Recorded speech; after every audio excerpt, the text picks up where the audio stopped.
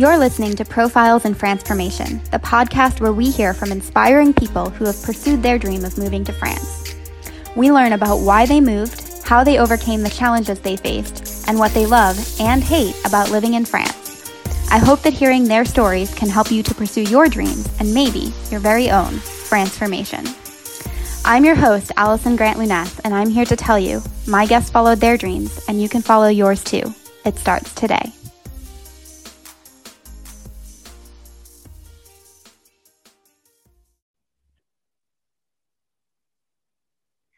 Hi, this is Allison Grant-Luness, author of Foolproof French Visas and host of the podcast Profiles in Transformation.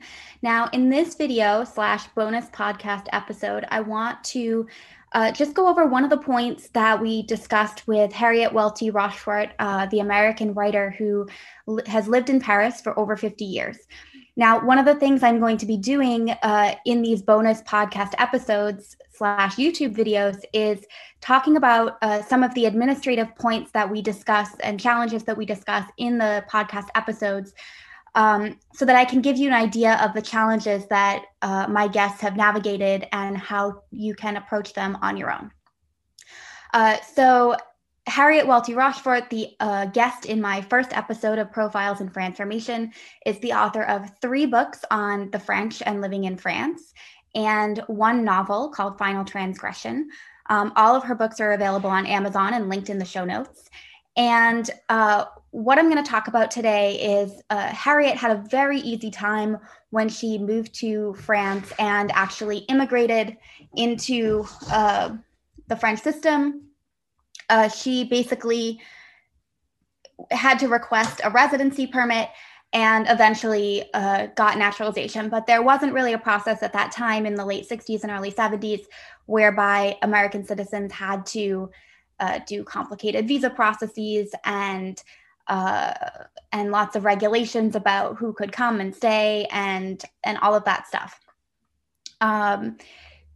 So she was able to request a residency permit very easily, and then she was not able to apply for French naturalization until 1996. Now, she talked about briefly about a U.S. law that was changed in 1996, and after that, she was able to rush down to the prefecture in Paris and apply for naturalization as a French citizen. Now, prior to 1996, any U.S. citizen who was naturalized as a citizen of a foreign country was automatically stripped of their U.S. citizenship. So the U.S. did not recognize the ability to have dual citizenship if you were not, born with both. And there were several ways that U.S. citizens could lose their citizenship, including taking a job with a foreign government. So even something as innocuous as getting a teaching job in France where teachers are employees of the government, working with TAPIF, the teaching assistant program in France, or enlisting in the foreign military. All of those would be instances that would previously cause Americans to lose their U.S. citizenship. Fortunately, in 1996, it became a lot easier for an American to become a dual national. Now, one of the things that I wanted to talk about is why you might want to become a naturalized French citizen after living in France for several years. And one of the things that we'll be exploring in the Profiles in Transformation podcast episodes is what makes an immigrant or an expat living in France feel French enough to request citizenship. So for some people, like Harriet explained in her episode, requesting naturalization is basically an administrative process. She had been living here a long time. She had a job. She was paying taxes. She was married to a French person. Her children were French, and she felt fairly integrated. So it wasn't for her a very deep, a deeply emotional process in which she felt that she had to do something else to prove or to feel like she deserved to become a French citizen. For her, meeting the basic requirements seemed to be enough. Now, for others, like our guest, Michael Olnick, who is our guest in episode 3, for him, his identity was very important, and he doesn't yet feel like he deserves to be French. He feels that for him, he would have to feel like he met a certain level of Frenchness and a certain level of integration into French society before he would feel comfortable requesting nationality. So one of the things that we'll talk about throughout our episodes and with our many guests is, at what point do you feel like you deserve to apply to be naturalized as a French citizen? And is there an identity question that comes into play with feeling like you're still very American, or very, have a very strong tie to your identity as being from your home country? And at what point does that identity matter less than the fact of living in France and wanting the benefits of becoming a French citizen? So French citizenship is not that difficult to get. I'll talk about the criteria a little bit later in this video, but obviously you have to make the decision to apply at some point and decide whether or not you want those benefits and obviously responsibilities of being a citizen. So what are the benefits of becoming a naturalized French citizen? As Harriet mentions in her episode, she was working as a journalist. She was working for Time Magazine, the International Herald Tribune, and it was very difficult for her. She was easily able to find jobs and get work authorizations, and this was before the European Union existed. But she may have had a different career or different work opportunities if she had become French earlier. Because there are many jobs in the government, and even people like teachers, post office workers, in certain public service areas are French government positions, or even now they're open to EU citizens as well. Those opportunities were not available to her as a non-French or non-European. Well, European didn't exist yet, but as a non-French person in the 70s, those opportunities were not available to her. So she was fairly limited in certain types of careers that she could not access. And even today, if you want to be a teacher or work in certain government positions, fonctionnaire positions, a lot of those are going to require at least European citizenship, if not French citizenship, and obviously a very high level of French language skills. In addition, obviously, citizenship enables you to vote and to express your opinion through political suffrage. And that's important to you if you want to have a voice in your local elections, if you want to participate in any kind of political action. You don't have to be French to, for example, start an association or participate in an association. But if you want to work either at the local or municipal level, or at any level in French politics, you really need to have French citizenship. One of the other main benefits of having French or any European citizenship is that it enables you to live and work in other EU countries as well. So with a French passport, you can leave France indefinitely and then return. You can easily transmit French citizenship to your minor children, including if you already have children before you become a naturalized French citizen. Your minor children will also get French citizenship at the same time as you. So with any type of visa, or even with a long stay, a long-term residence permit, like a 10-year card, you can be limited in the types of work that you're allowed to do outside of France and other countries in the European Union. You're limited in the amount of time that you can spend outside of France or living outside of France while maintaining your residency status. And you have to maintain your residency status for a certain number of years before you're able to apply for citizenship. So obviously, once you become a citizen, then, if you want to go and live for 10 years in Ireland or Italy or wherever, you would still maintain that French citizenship, be able to come back at any time, obviously be able to move to Italy or any other country in the EU without having to go through the arduous process of getting a visa or a residency permit converted for another country. Finally, if renouncing your US citizenship is something that interests you, there's been a lot of increased interest in renouncing during the past couple of years due to certain tax laws that are now affecting Americans abroad more and more.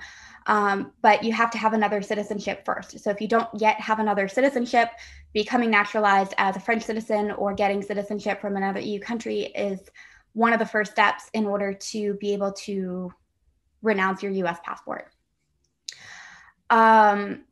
So it's important to know that certain visas will allow you to ultimately apply for French naturalization, or lead you to other visa types that will enable you to make that application. But not all visa types can lead to a long-term residency permit, so a 10-year card, or the naturalization process. Basically, the visa types that are considered immigrant visa types are the ones that would allow you to work full-time and to renew indefinitely. So notably, if you're on a student visa, an au pair visa, any kind of temporary work permit, or a visitor visa, you don't really have a clear path to citizenship. And so those are the visa types you want to avoid if you want to ultimately become a long-term French resident or a naturalized French citizen. Now, all of these things are explored in my book, Foolproof French Visas, where I go through every single visa type that exists, basically, and I tell you for each visa type what potential paths you have for staying in France long-term, if that's something you decide you want, or applying for French naturalization. As an example, if you were to come to France with a 3-year intercompany transfer visa, so it's called salarié en mission, where you're transferred from a company outside of France to work in France. That visa is normally limited to 3 years, and you cannot renew or extend it in France for any reason. So even if you're on an expat contract, you're on this visa type, and you have a very high salary, at some point, you're not going to be able to renew your visa. You're going to have to go back to your home country to apply for a new visa. And then those 3 years that you already spent in France do not count towards the length of time required for getting that 10-year residency card or count towards the 5 years required to apply for naturalization. So that's something that I like to talk about with my clients from our very first phone call, so that I can have a good idea of whether staying long-term is a potential goal for them. And I prefer to work with clients who, or, if there are some doubts about whether or not you would want to stay long-term, I prefer to plan as though you're going to stay forever, because I know it's always possible to go home and to return to your home country and decide that it's not for you, or to not apply for French naturalization, or to not request the 10-year card. That's always a possibility. But if you come here on the wrong visa type and then you decide you do want to stay, it can be a very complicated and long process to straighten things out and get you on the right visa type that does give you those options. And it can kind of be a big mess. So if you, for any reason, think that you may want to eventually settle in France, that could be something that you want, give yourself the option from the very beginning, so that you don't have to go through complicated visa switches and go home and lose time and have it cost a lot of time and money that in a way that's unnecessary. So there are 2 ways to become a French citizen if you do not have French citizenship through heritage or anything like that. There's citizenship through marriage, and there's citizenship by decree. Now, it's important to know that you have to have a valid carte de séjour for living in France in order to apply for naturalization, but you do not have to have a 10-year card.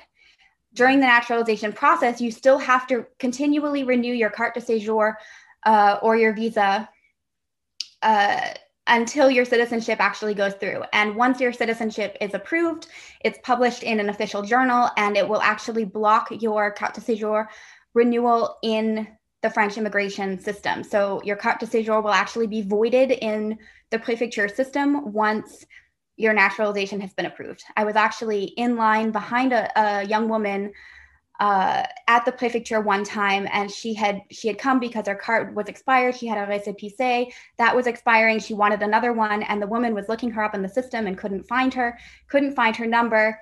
It's like, I can't find, I can't renew your récépissé because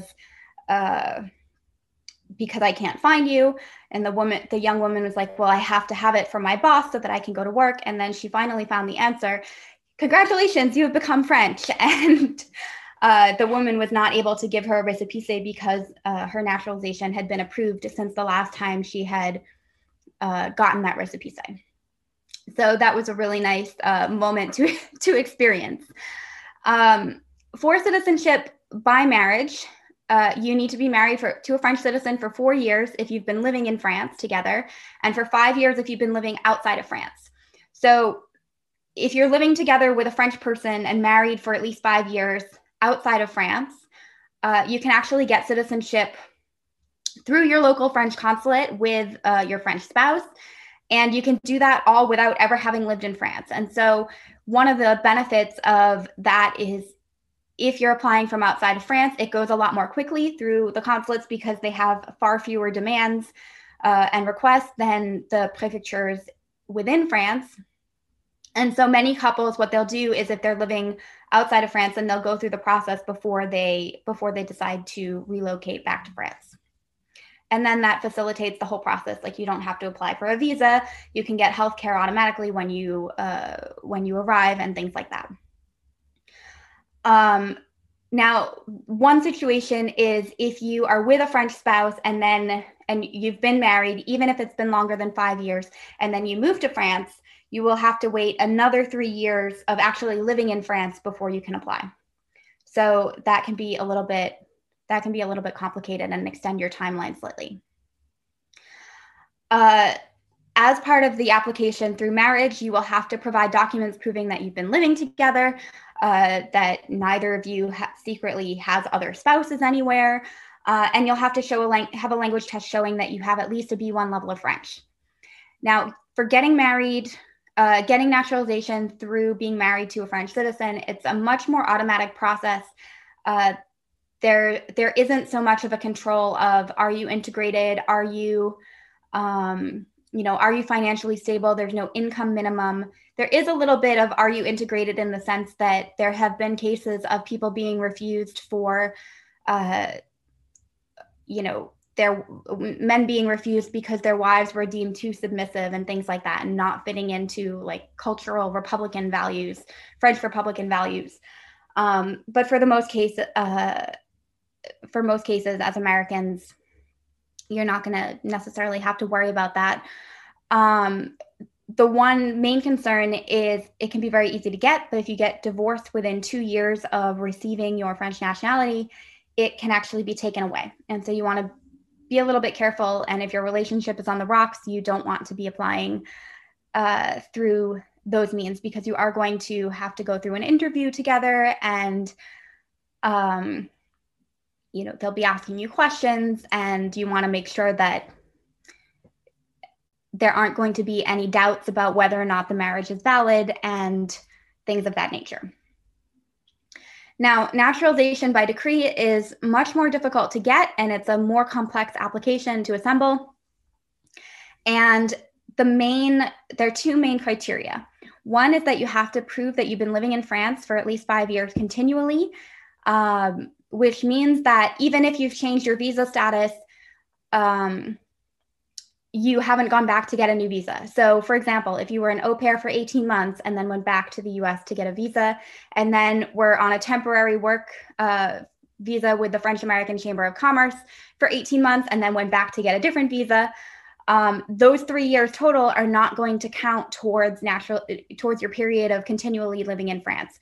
So on the other hand, if you are a student for 2 years and then switch to the formerly APS visa, Recherche d'Emploi, and then you switch to a Salarié visa, and you've been in a CDI for 2 years, and you've been in 5 years total, but with several different visa types, that's okay, as long as you haven't returned to the US or to your home country to get a new visa and a new EGDEF number and go through the OFI process again. Anything like that is going to reset your clock back to 0. Now, the other main criteria is proving your financial stability. So that means showing the past 5 years of taxes that you paid, and that you're earning more than 1.5 times the minimum wage. And usually it means that you're either on a CDI and outside of your trial period, or that you've been stably and consistently employed as a self-employed person. If you've been in a series of internships and interim contracts and CDDs, which are short-term work contracts, it can be a lot more difficult to be naturalized French. And so one of the things that you want to really make sure is that your employment situation is stable. If you go on unemployment for any reason, especially during the process of becoming naturalized, you're going to be rejected or adjourned for a period of 2 years, and then you'll have to wait 2 years before you can apply again. So as I mentioned, my book, Foolproof French Visas, covers the path to residency and naturalization for each visa type. And one of the things that I really like to work with on my clients before they even start the visa process is their long-term goals for living in France and whether or not they'd ultimately like to apply for French naturalization. So I hope that was helpful for you to clarify Harriet's experience becoming a French citizen. And again, we will be exploring the concept of French citizenship and what it means to request naturalization as a French citizen in future episodes. So thanks for watching and listening, and I look forward to seeing you in our next episode. Bye. If you want to move to France but aren't sure how to make it happen, the place to start is with the visa. Knowing your French visa options can help you to develop your vision of what your future transformation will look like and enable you to take concrete steps towards pursuing your dream of living in France.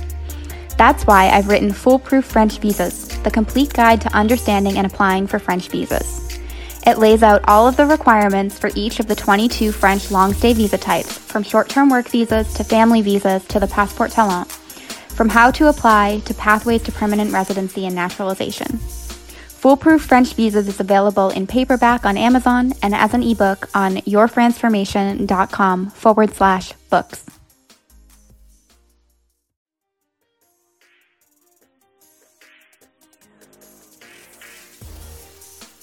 Thanks for listening to this episode of Profiles in Transformation with Allison Grant-Lunes. If you liked this episode, please like, subscribe, and share on social media. I'll see you next time for a new episode, and in the meantime, I hope we've inspired you today to pursue your dreams no matter how big or small. Remember, the way you bring your own dreams into reality is by believing in yourself and taking small steps towards your goal. Start today, start now, and à bientôt.